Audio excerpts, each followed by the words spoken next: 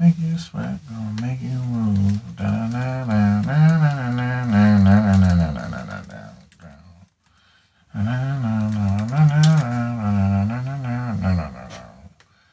Ha, ha, ha, ha, ha. Oh, baby. Tell me what you're doing now, baby. Baby. Show me what you're doing now. Wow, is it working like first shot? This is amazing. Wow, that just popped right on. Great. Feeling good about it. Feeling good in the neighborhood. Applebee's. Is Applebee's gone? Are they all gone? What happened? Where are the chain restaurants of yesteryear? Because they were all on very shaky footing before COVID. I can't imagine many of them are still around unless they're going to get bailouts, which would be very funny if there was some sort of like Chili's bill where Chili's is all in capital letters. The Chili's bill, and it's all money for chain restaurants. Because honestly, like, what are you going to do for people for whom going to those chain restaurants really is a social event? The closest thing they have to one anyway. I mean, it's what replaced the Kiwanis Club and the Elks and VFW is going to fucking Applebee's. Neighborhood Bar and Grill. That's what they call it.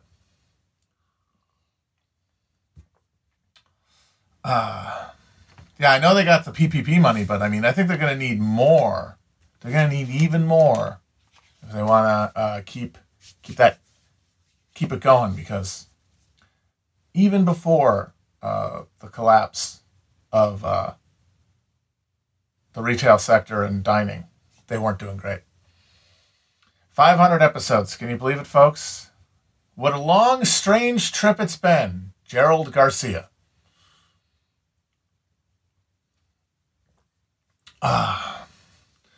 It is indeed a very weird and disturbing universe we inhabit, isn't it? It certainly is.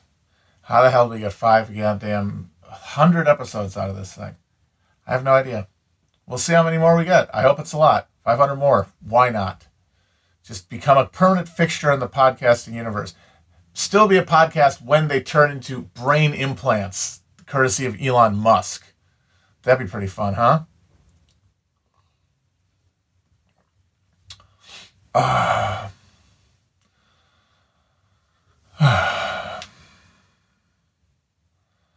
Okay. Getting up here. All right. So let's start talking about chapters 3 and 4, or chapters 4 and 5, rather, of Reconstruction by Eric Foner. So the fourth chapter is about the attempt by Reconstruction authorities to impose a free labor standard on the former South, which had a lot of problems, as you could imagine.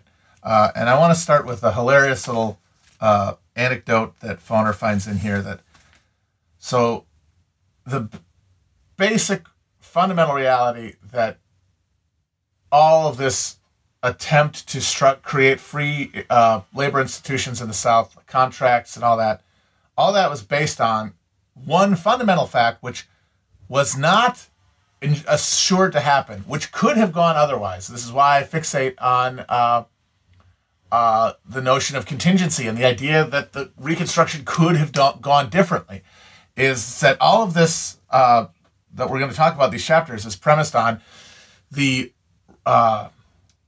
wholesale pardoning, basically, of the Confederate elite, the slave-holding class, which is about 200,000 people, who brought about the war for their own choice, were responsible for the war, and were given a pass by Andrew Johnson. Were said, go back to your land, you get your land back, we'll even give you back your political rights if you sign a little thing saying that you're loyal or whatever. And then even if you made a lot of money, even if you were one of the most elite, you can get a pardon if you ask me nicely. Literally, they had a provision: if you had more than $20,000 in property, you had to ask for a personal pardon from the president, which Johnson started handing out like fucking hotcakes as soon as they started asking for them. So the upshot of all of this is that the ruling class gets to maintain or try to reassert anyway. Some of them had difficulty when they found their plantations ruined and their Confederate bonds worthless. But a lot of them were able to maintain their land and maintain their influence. And a lot of them fixated on the idea of just going back to the way things used to be. And one of the ways they did that, according to Fonner, was by going back and recreating the high chivalric feudal cosplay that characterized Southern society. Mark Twain, actually, when he wrote about the Confederacy, he was mustered into a Missouri Confederate unit early in the war and then quickly deserted. And then after the war was very critical of the Confederacy and Southern society in general. And he blamed the war on Walter Scott. He said that all of that romantic feudal fantasy got into the heads of the planter elite, and proving that the claim that they were like the Bourbons after the fall of Napoleon, who were said to have come back having forgotten nothing and learned nothing, which is why the reactionary Democrats who took over the Southern Party after the war were called Bourbon Democrats. They were committed to trying to act like nothing had changed, even though they just got their asses kicked and the entire country, their country, was burned to the ground. They staged chivalric tournaments straight out of Ivanhoe, complete with knights adorned with lances and plumed helmets, and ladies competing to be crowned Queen of Love and Beauty made an incongruous reappearance. Although in one North Carolina community, the cult of medieval nobility waned after blacks organized a tournament association of their own. So here you see the conflict that would define Reconstruction. A planter, or one of them anyway, a planter elite trying to reassert the old way of being with the fact of a free black population making it impossible, or at least making it much more difficult than they would have liked. Because how special is it? How special is your fancy little tournament if your former slaves can run around and pretend to be galloping dipshits the same way? So one of the big impacts of the abolition of slavery and the abolition of the plantation model was the end of plantation paternalism, which was by any standard, it was the one sort of saving grace of the plantation slavery model, economic model, relative to Northern wage labor, which is that in the Northern wage labor system, if you were not of economic use to capital, bye-bye, no one was obliged to you in any way. And if you didn't have family who could take care of you, you were JWF, jolly well fucked. In whatever else you want to say about slavery, and it was, of course, monstrous beyond measure, aged slaves who could no longer work in the fields, were taken to be sort of their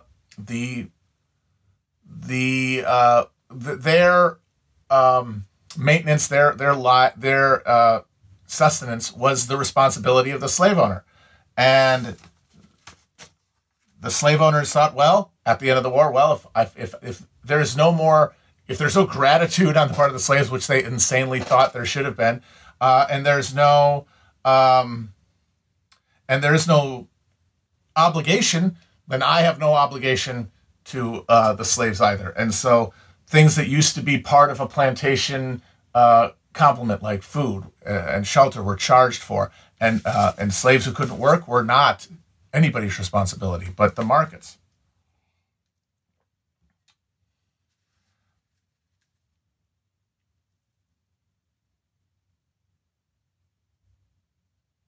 And of course, for Northerners, they might look at that and say, fine, that's great. finally, free labor associations, not this quasi-feudal arrangement. But the thing is that the assumption underlying the free labor institutions of the North, which they were trying to impose on the South, was a civic equality where market transactions could take place in, which the white Southern society was committed above all else to refusing to allow to occur. So that's another one of the conflicts that that the Northern authorities who were trying to administer Reconstruction really kept finding baffling. They were trying to give people the chance to live as Americans, as they did in the rest of the country, and these Southerners, they just refused to go along with it, and they just could not understand why. On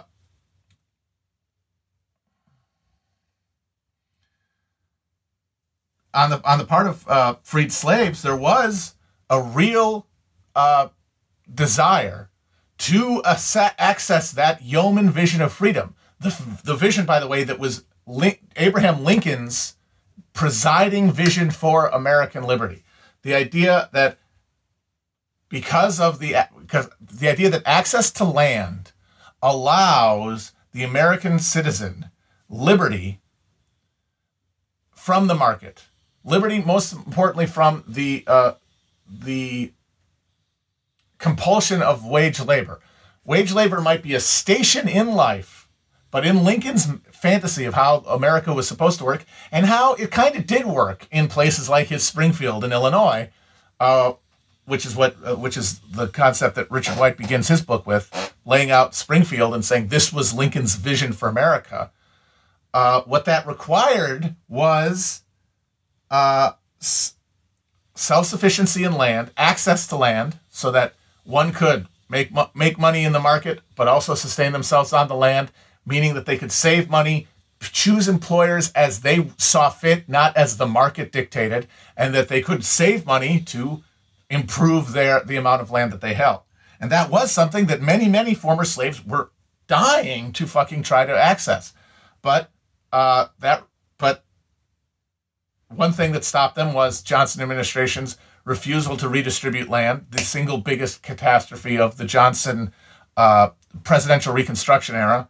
And also the fact that for the former slave owners, the only social value of the black population was as labor for them. The idea of blacks being independent yeomen was totally anathema, because that would imply that they were members of a community, members of a society, which was absolutely not what they wanted. If they were to exist, they were to exist for the benefit of owners, for the benefit of employers now instead of masters. And this is a thing that Northerners kept running against and being baffled by. And it was funny. So many Northerners actually came to the South, bought land, tried to create their own plantations, motivated by the belief that that if you gave former slaves the market incentive, that they would produce profits for you through cotton cultivation. But over and over again, the former slaves resisted being used as profit making for someone else, which they knew instinctively it was the relationship, because they had only encountered it their entire life, in favor of sustenance and in favor of working land for their own family's benefit, not for the profit that they knew they would never see. And that became a big problem for a lot of Northerners. And for a lot of Northerners, it confirmed the stereotypes that they had heard from former slave owners, that you have to have a system of compulsion of labor in place, or otherwise they won't work. The blacks won't work. And the fact was, they won't work for you at your on your dictates, which was enough to throw them into furor, because they could not see any other social utility to the very existence of these people if they were not there to provide surplus for the ownership class. Which and a lot of those Northerners were baffled, because they thought, no, things are different now. It's different now. Now we're collaborating. I'm not your master. I'm your employer. And they were baffled by the fact that former slaves didn't have that motivation to see their bank balances expanded. And a big reason for that is that free labor ideology that the North was trying to impose on the South was premised on a notion of civic equality that obscured the reality of class conflict. Because even in the North, this fantasy, everyone's on the same side, we're all building together, was a lie, but it was a lie that was allowed to be propagated and accepted by many people in a false consciousness because of things like civic equality, because people were all considered to be within one unit. Like if you had land, you could vote, but black suffrage was completely rejected by these early Reconstruction Southern governments, and black skin was socially prescribed from huge areas of social intercourse, and so in a very real way, black people, former slaves, especially in the South, were demystified about they did not have the inculcated illusions that the culture of civic democracy in the North had allowed to spread. And there was a very concerted effort among the Freedmen's Bureau and specifically the educational institutions that they sponsored throughout the South for the former slaves to inculcate into the former slaves and their children the idea that class conflict could be elided and transcended through education and self-improvement, which was an endemic belief in the North, but that just could not be sustained in the face of the social reality of the South.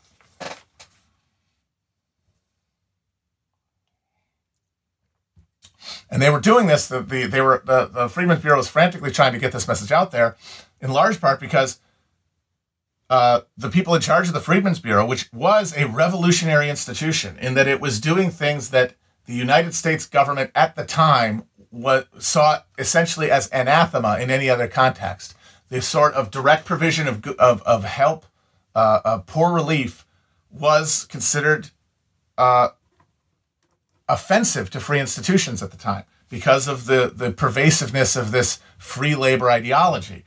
And so the Bureau was wildly underfunded, understaffed, and even the people who did staff it were largely interested, first and foremost, in reducing the need for the institution to exist. They were trying to undermine their own remit as quickly as possible so that they could stop this transgression against free contracts and liberty as quickly as possible. Very few people were willing to recognize that the reality of emancipation and the reality of this new class war in the South necessitated a changing relationship between governing institutions and the citizenry. But even the earnest desires of the Freedmen's Bureau to eliminate themselves were stymied not really so much by the former slaves, who did, of course, come to the Freedmen's Bureau and saw it as really one of the only institutions that could potentially give them justice, since all local courts and legal institutions were arrayed against them and were completely packed with bitter former Confederates. But it was the fucking former Confederates themselves. Johnson and the Freedmen's Bureau gave the South back to their planter elite on a platter, on the condition that they do something to try to institute a free labor system in the South, and they fucking refused. They didn't only look a gift horse in the mouth, they pissed out in its teeth.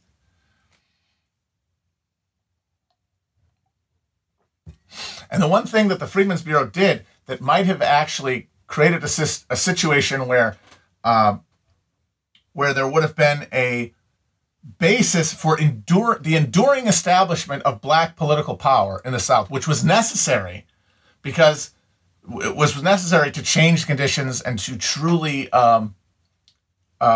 fulfill the revolutionary implications of the Civil War, because the interests and passions of the North were always going to be short-lived relatively, because of the lack of their personal investment in the outcome. It was going to be only through the intensification of black political power that would have asserted on the ground black equality. And the thing that could have done that was land, was ownership of land. And the Freedmen's Bureau did actually, in the very immediate aftermath of the war, begin a program of land redistribution.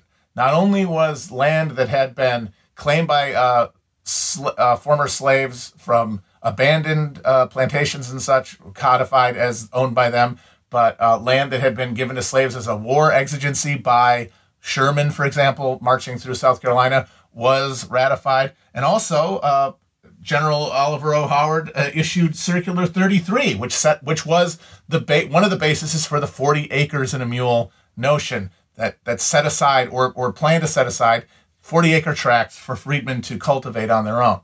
And if that had been followed through on and intensified, that I think is really the chance for Reconstruction to have taken a different turn and for American history to have taken a different turn.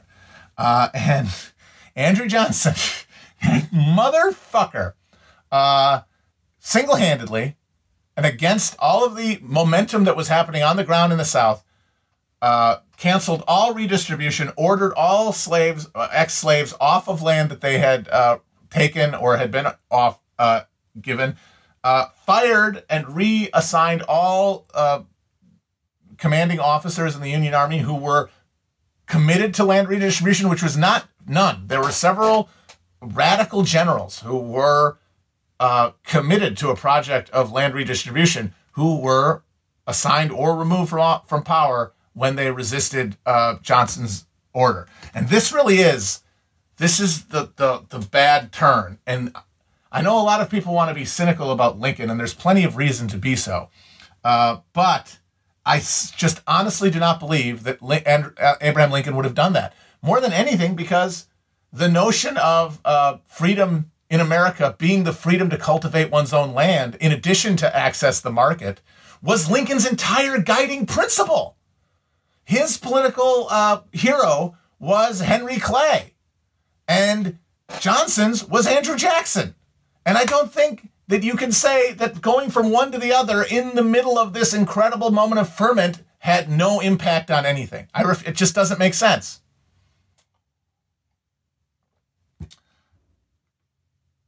Now, you can say, well, it might have been rolled back anyway, but the fact is there was no force in the South who could have made it go away at that time. The land was in the hand of the former slaves. They were tilling it. The Union Army was supporting their claims. Then the president said, stop it. The president said that, not really under pressure from anybody else, not part of any groundswell of support in Congress. As an individual decision, he decided to do that. So even if the pressures to break up redistributed land would have emerged, they would have emerged later in a atmosphere where the continued tenancy on that land would have built the power to resist it. That's the thing that people forget when they talk about these things mechanistically. Well, all the racism was still there. These institutions are still there. Yeah, but if the reality on the ground is different, then the incentives are different, and the balance of power changes over time. And I think a situation where ex-slave access to land was not stopped, or it would have not only stayed where it was, it would have accelerated, because it would have solved a lot of the problems of Reconstruction from the point of view of the Northern authorities. The persistent violence and the persistent need for Freedmen's Bureau intervention to provide food and supplies and legal aid for former slaves. It would have reduced the workload. They wanted to reduce the workload, and blacks being able to sustain themselves on the land would have helped them do it.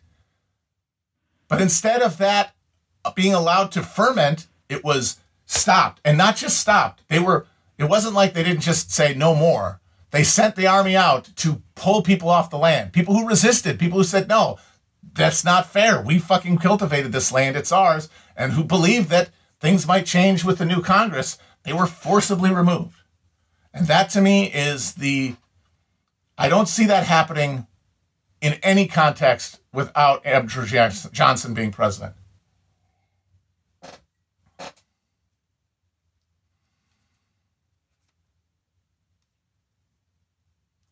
But I think we need to point out again, one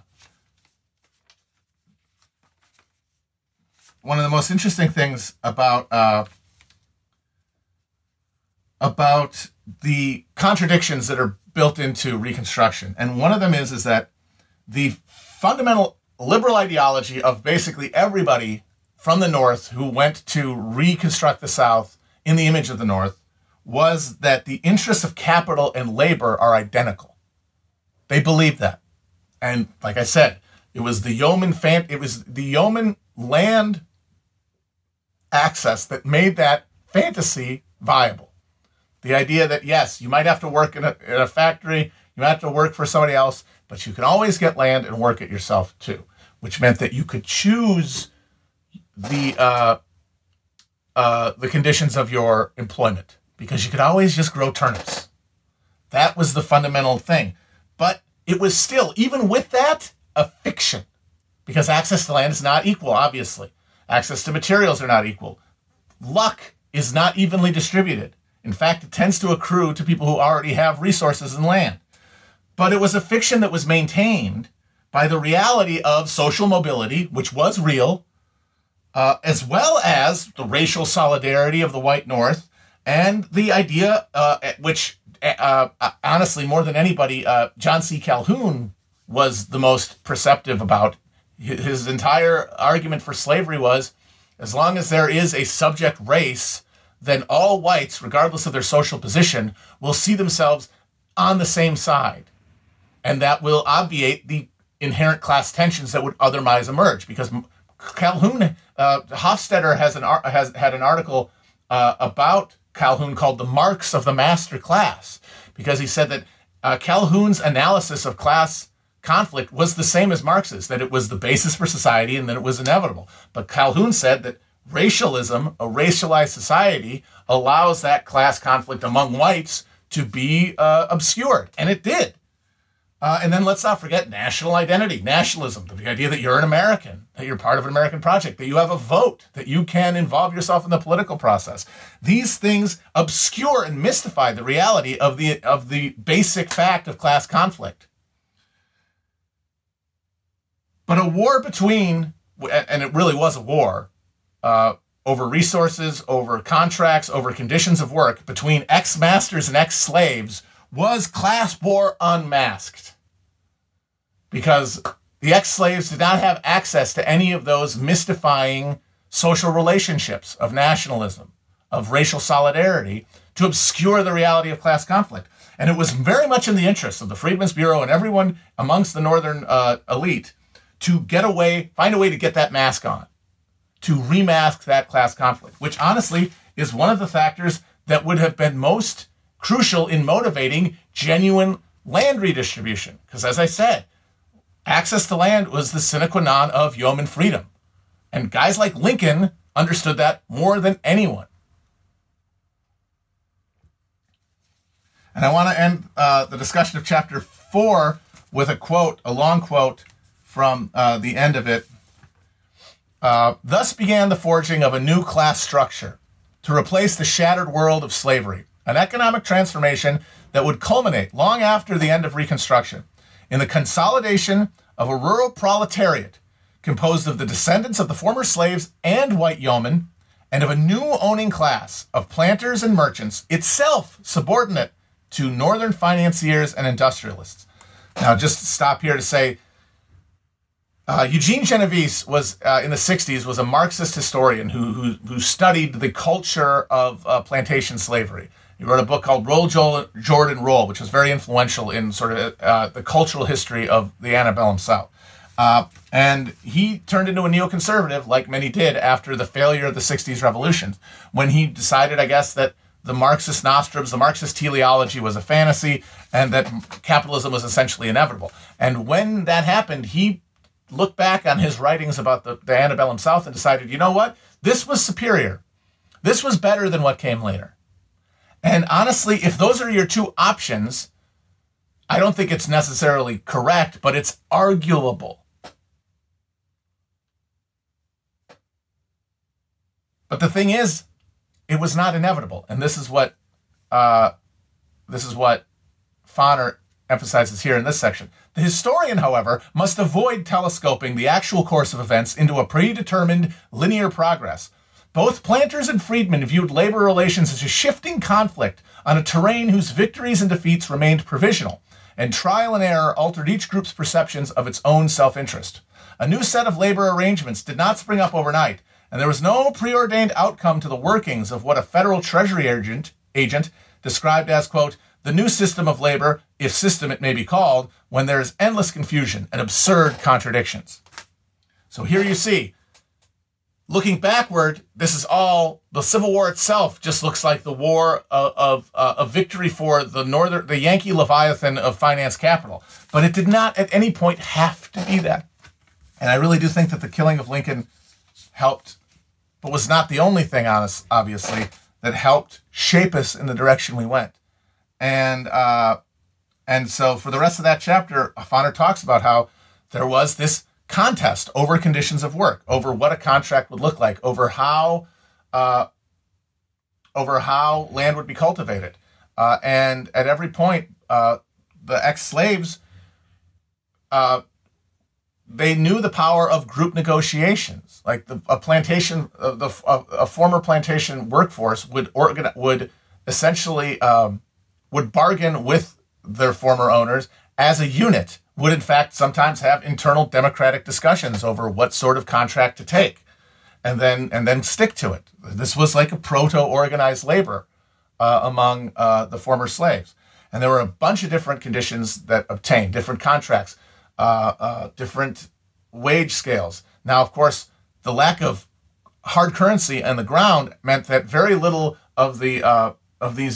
few of these newly freed slaves who were now supposed to be working for wages actually got wages, because there was not very much money or credit to be had then. They were given an agreement of a percentage of the sale of the cotton generally at the end of the season, which of course was rife for abuse and thievery, and which the remedying of which was one of the main roles that the Freedmen's Bureau had, was to stand up for the interests of the laborers in these negotiations. And there was actually a period at the beginning of Reconstruction when the very high price of cotton and the huge shortage of labor because of the number of women and children who were pulled out of the workforce into a domestic sphere, and the increased mobility of former slaves to move away from areas where there was a bad deal to areas where there was a good deal. It actually allowed for some pretty good arrangements, which were backed up by the federal government, to be had and some actual money to be made. But of course, there was then a series of catastrophically bad harvests and then a collapse of global cotton prices, which severely reduced the ex-slaves' bargaining position and changed their ability to assert themselves. The other thing that really helped them, or that really hindered their ability to assert themselves in the years after the war, was every decision made by motherfucking Andrew Johnson. So let's turn now to chapter 5, which is about, which we've gone now from the first 4 chapters, which sort of are a social, a broad look at the social terrain of the former Confederacy, to a analysis of Andrew Johnson and his choices, his administration's decisions during the first years of the war. Thanks to the amazingly arcane nature of American presidential and congressional elections, there was a period after Lincoln's assassination when Johnson essentially governed completely by himself because Congress would not be coming back into session until December of 1966, which meant he was in the early months of Reconstruction, most crucial months, free to essentially do whatever he wanted, which is what is now called presidential Reconstruction. So let's start with a portrait of Andrew Johnson, who is really a quintessence of all of the worst elements of American populism. He is in the grand tradition. As I said, his political hero was Andrew Jackson. He is part of the grand tradition of the rough-hewn yeoman, hostile to federal power and the prerogatives of banks and Eastern interests, but also because he, unlike Jackson, did not become a wealthy plantation owner himself, inveterately hostile to the interest of the local planter elite. And his status as a unionist was premised more than anything on a resentment of the fancy boys who ran Tennessee, who looked down on upcountry poor people like Johnson, who had risen from being a tailor's apprentice to being a senator and a governor. He very much was a sort of a dark mirror image of Abraham Lincoln. They were born very close to one another within the same year, and they both came from poor backgrounds. They both worked themselves up into the ranks of politics. But where Lincoln's ambition was sort of fused to a humane understanding at some level, Johnson's was completely self-fixated. His populism was entirely generated by personal resentment. And that's the problem with populism as it has been expressed in American history, is that if you don't have a rational analysis of power, which you don't if you're just some fucking ice rube, and you don't have any kind of emotional connection to like a broadly construed underclass, which he did not, all your actions are truly motivated by is resentment. And resentment by itself it's dirty fuel. It's not gonna do the job. It is very much like Trump. There's a straight line really from Jackson to Johnson to Trump. I mean, you can throw Nixon in there too, but honestly, Nixon was much more humane and, well, I mean, not humane, my God, what he did in Vietnam, but he was more restrained, I guess, than the rest of them. But he was similarly motivated by just a burning, churning resentment of power, not really any desire to see power overthrown. And that is where the resistance to global capitalism is coming from now, is pure resentment based with no solidarity undermining it or undergirding it, and no intellectual structural analysis of power that might overturn, rude passions either. Because that's the important thing to remember. Forget about whether it made him a good or bad person. It made him a bad politician, because Johnson's entire strategy after the war for building his own political power, because that's what he wanted to do. Like Tyler wanted, after the death of William Henry Harrison, John Tyler, who was a Democrat who had no connection to the Whig program, was motivated by a desire to build an independent political base, basically among Southern slave owners. Johnson was trying to sort of do a post-war version of that, which was to raise up the white yeomanry who he felt that he represented, once again, not out of solidarity, but simple identification. He was one. They were him. It's selfish narcissism. It's not really a political vision. By restoring power to the planter elite at the expense of the ex-slaves. Now that was doomed. It could not have worked. And we see the result. The result is the restoration of power to the fancy lads who he hated, and the continued immiseration of poor whites, because white poverty was not alleviated by Reconstruction. It was only deepened and extended. So if you want the most altruistic reading, the most politically sophisticated reading of his desire, of his motivation to lift up the poor whites of the South, was doomed from the beginning and failed miserably. Jackson was based during nullification. It's the same thing. Johnson had the exact same politics as Jackson, which was wild racism, desire for manifest destiny, inveterate hostility to Eastern finance, and the federal government, but a maniacal obsession with the notion of the Union as indivisible. That's it. So when the planters were reinstated in power, they of course re-harnessed the yeomen to their rule. The only force that was trying to allow any upward mobility for poor whites in the South was the Freedmen's Bureau and the Reconstruction governments that came later, which tried to do things like create public fucking school systems, which had never existed in the South, because I'm not paying for it. Why should I pay for it? My fancy child has a bunch of French tutors come to him. Why would I pay for some grubby white trash to get an education? The poverty of the white South was entrenched by planter rule, and it was perpetuated by the continuation of planter rule after the war. The only thing that could have broken planter power, which Johnson claimed to hate, was a political union, a political coordination between the poor whites and the ex-slaves. It's the only thing that could have done it. But Johnson was completely blinded by his fanatical racism. And honestly, the people who say, oh, Lincoln was racist too, you can only think that if you live in the fantasy land of now, where racism is like some sort of soul particulate, where you are either completely washed clean of it because you've seen enough of those Instagram fucking infographics to be purified of racism, or it's all consuming. Lincoln met, just as a very superficial example, Lincoln met with a number of black people over the course of his presidency in the White House, talked to them. Frederick Douglass said, I talked to the man. He did not give me any reason to believe that he didn't think me an equal to him. Andrew Johnson refused to meet Frederick Douglass. He would fucking shoot black people off of the front porch. He was viscerally racist in a way that Lincoln simply was not. And that fucking matters when you're the president. And because of the idiocy of our Constitution, you have sole control over the reorganization of an entire fucking chunk of the country for upwards of a year.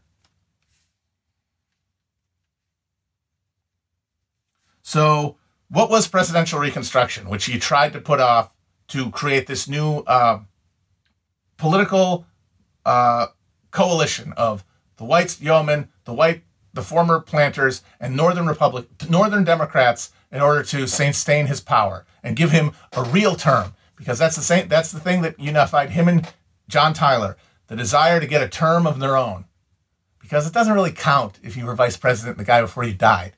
You got to be elected on your own terms, which is what they both drove their entire presidencies towards, and both foundered miserably because neither one of them understood the actual terrain of politics, because they had their heads up their fucking asses.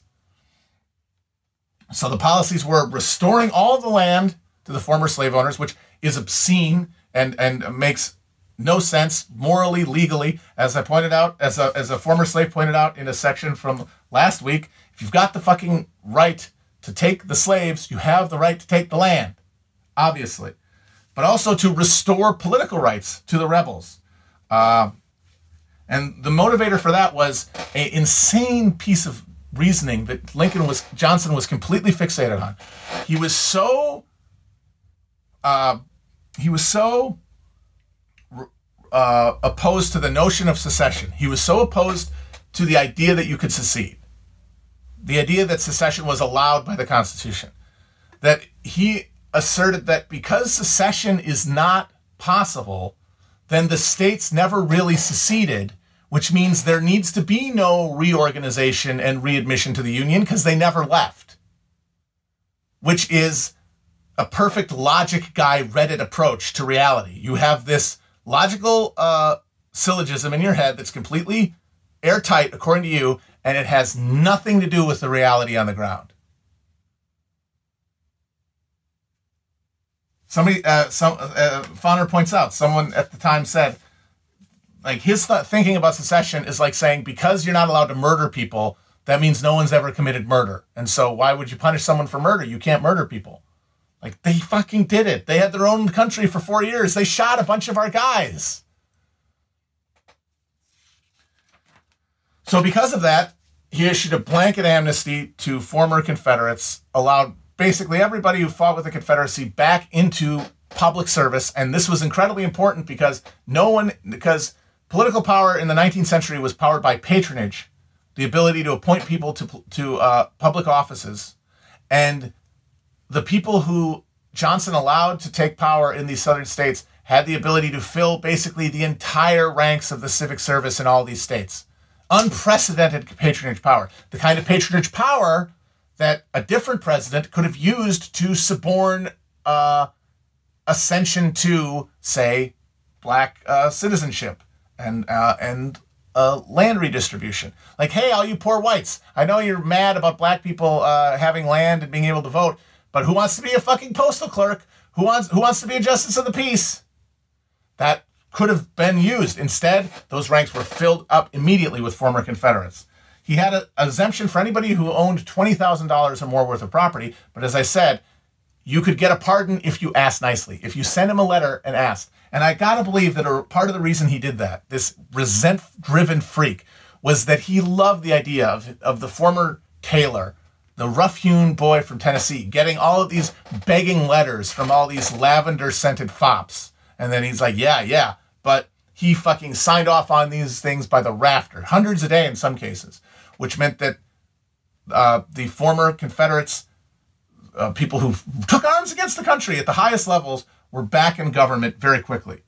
And the very high levels, though, were either it was taking too long for them to get their pardons, or they refused to cooperate with the Yankees.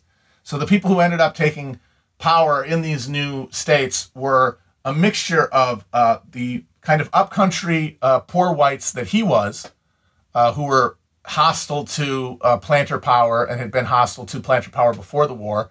It has to be remembered that the southern states, as much as we like to think that they were bastions of liberty for white people, had wildly undemocratic voting structures. In fact, there were property requirements, not just for voting in some states, but for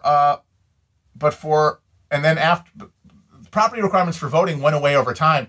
But in many of the southern states, property requirements to serve in government were still in effect and were reasserted after the war by some of these fancy lands. So the people who were opposed to that, they were enthralled in places where there was significant anti-Confederate Unionist sympathy before the war, places like North Carolina and Arkansas, places with mountains, basically. Places without mountains, though, the only real Union people who were opposed to secession in 1860, but then probably ended up joining the Confederacy anyway because, hey, that's what the state's doing, were ex-Whigs. Whigs made up a significant percentage of the very high points of the planter elite in the South, the ones who were most connected to finance, the ones who were most hostile to even white democracy, and they were the ones who took power in a number of these other states. And with this coalition, Johnson hoped to put the war basically behind everybody. Hey, let's bygones be bygones. And they were going to put it all on the backs of the former slaves. And what was going to motivate that in part was white yeoman hostility to the blacks, which was generated by a very weird belief that a lot of them had, that slavery was black people's fault in equal, if not greater amounts than it was their owners.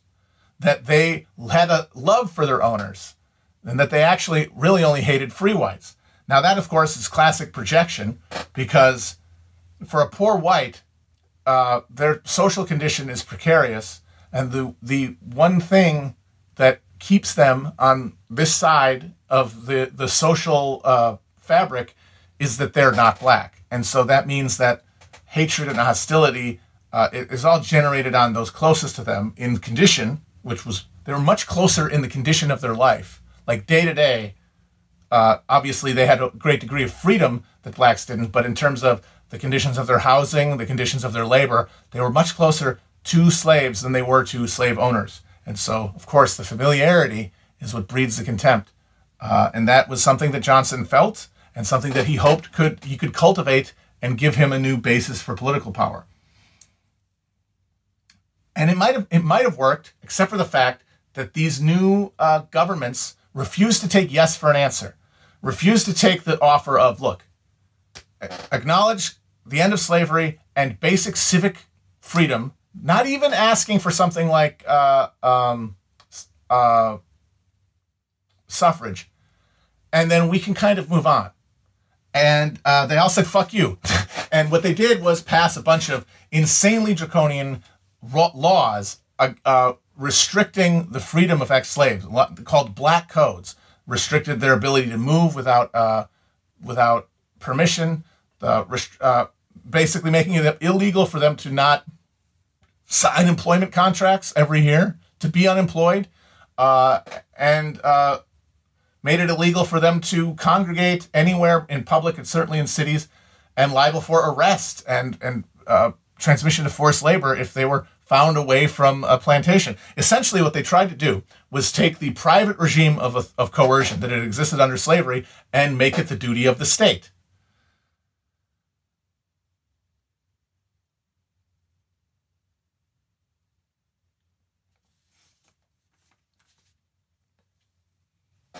But the North, that was a bridge too far.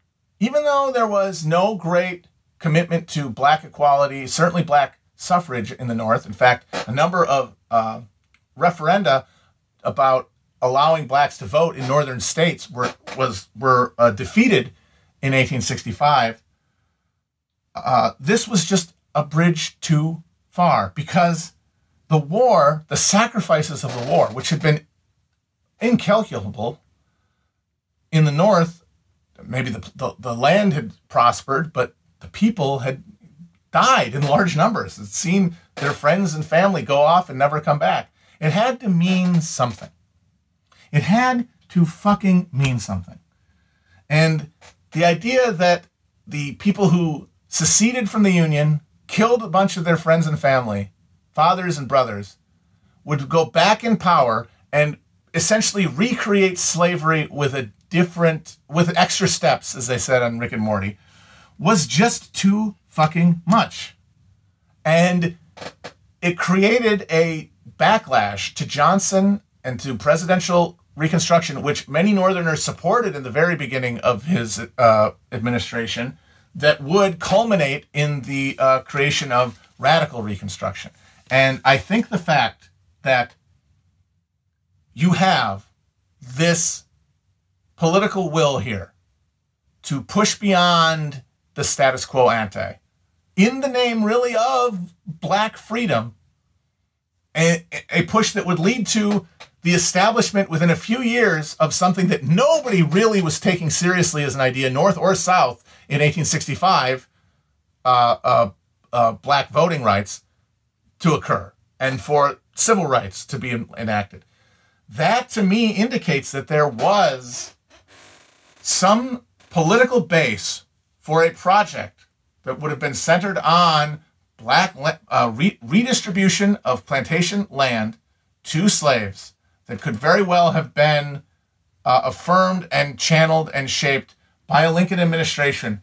It would have led to a greater degree of conflict with the ex-planters, which very well would have come to violence. But it came to violence anyway. And the question is, maybe it would have come to more productive violence. And so next week, I don't know if it's going to be Wednesday. It might be Thursday. I will figure it out and let everyone know. But there will be a stream next week. I don't think there's going to be a stream tomorrow or Friday. I will let everyone know on that. Still up in the air. But sometime next week, there will be another stream where we talk about chapters 6 and 7. Yeah. Which will start when Congress finally reconvenes in December of 1866 with a strong Republican majorities in both houses, with a invigorated radical faction willing to confront the president, and all of a sudden a lot of things that didn't seem possible and seemed like lights that were dimming out of existence in the summer of 1865 are starting to flame back up again. And as I've said, that's why I think this is worth looking at. because it didn't have to be this way, I don't think. And if it didn't have to be this way then nothing has to be anyway. There's fluidity, there's chance.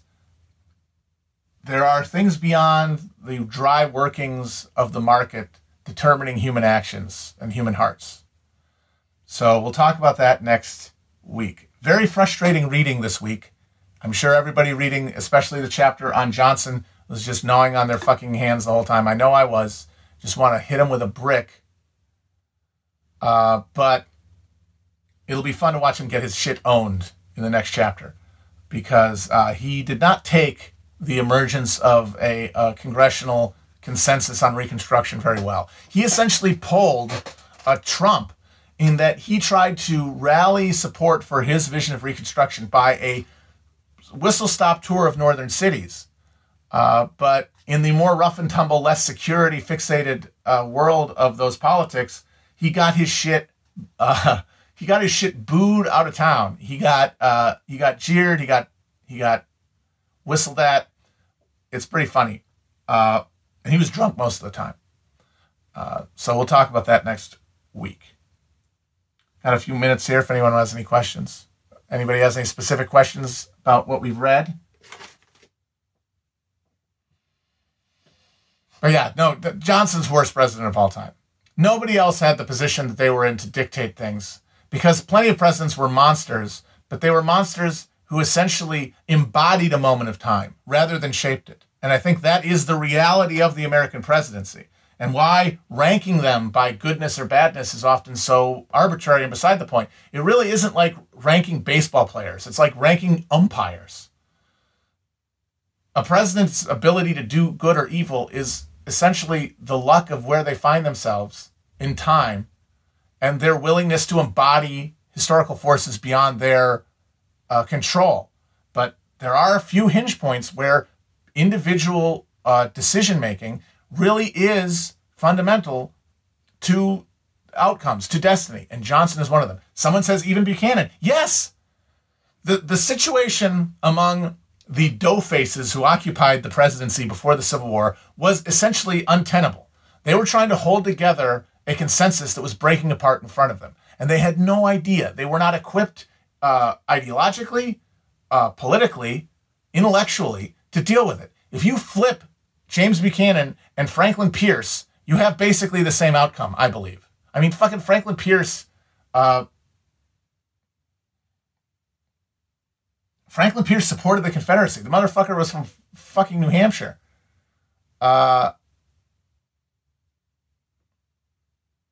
They would have just done the same things in that moment. They had no wherewithal to resist secession. They would have facilitated it, because facilitating the slave power was all the Northern Democrats knew how to do. It was the sine qua non of power. It was how you got the big chair, was by kissing the ass of the South. They didn't know what else to do. So they all would have done it. Johnson, they were destroyed. They were destroyed and defeated people. And he picked them back up, dusted them off, and put them back in charge when it didn't have to happen. It's Johnson. There's no question. Yeah, Pierce was a big alcoholic. It might have had something to do with the fact that all of his kids kept dying.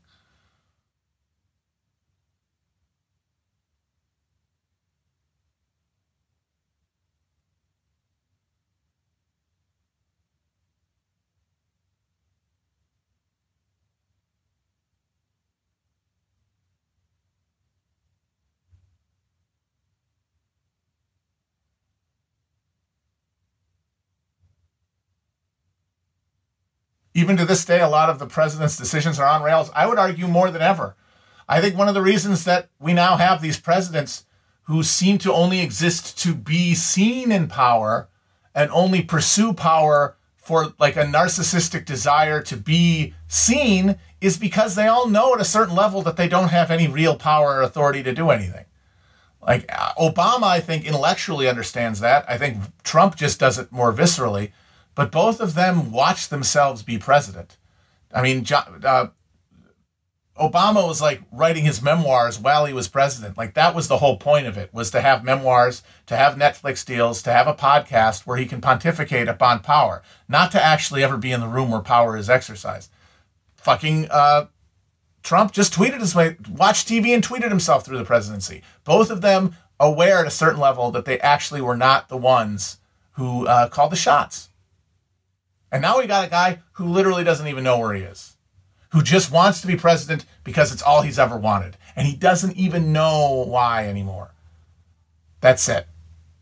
The guy had 2 brain hemorrhages when he ran for president 30 years ago. His life flashed before his eyes. All the things that happened to him happened in a moment. And all it did was further solidify in his freak brain that being president was the only thing that mattered. Because it was the only thing, I think, that could have validated all the horrors of his life, all the awfulness of his existence, is if he gets to be president. And now he's done it. And that's it. He gets to wander around the White House, not even knowing what day it is. Half the time, he probably doesn't even know he's president. That's the hilarious part of it. He probably sits around, he's probably waiting for Barack to show up. All right. That was good. I thought we did well on that. Next week. Maybe on Friday, I'll let you know. But next week, definitely, we'll talk chapters 6 and 7.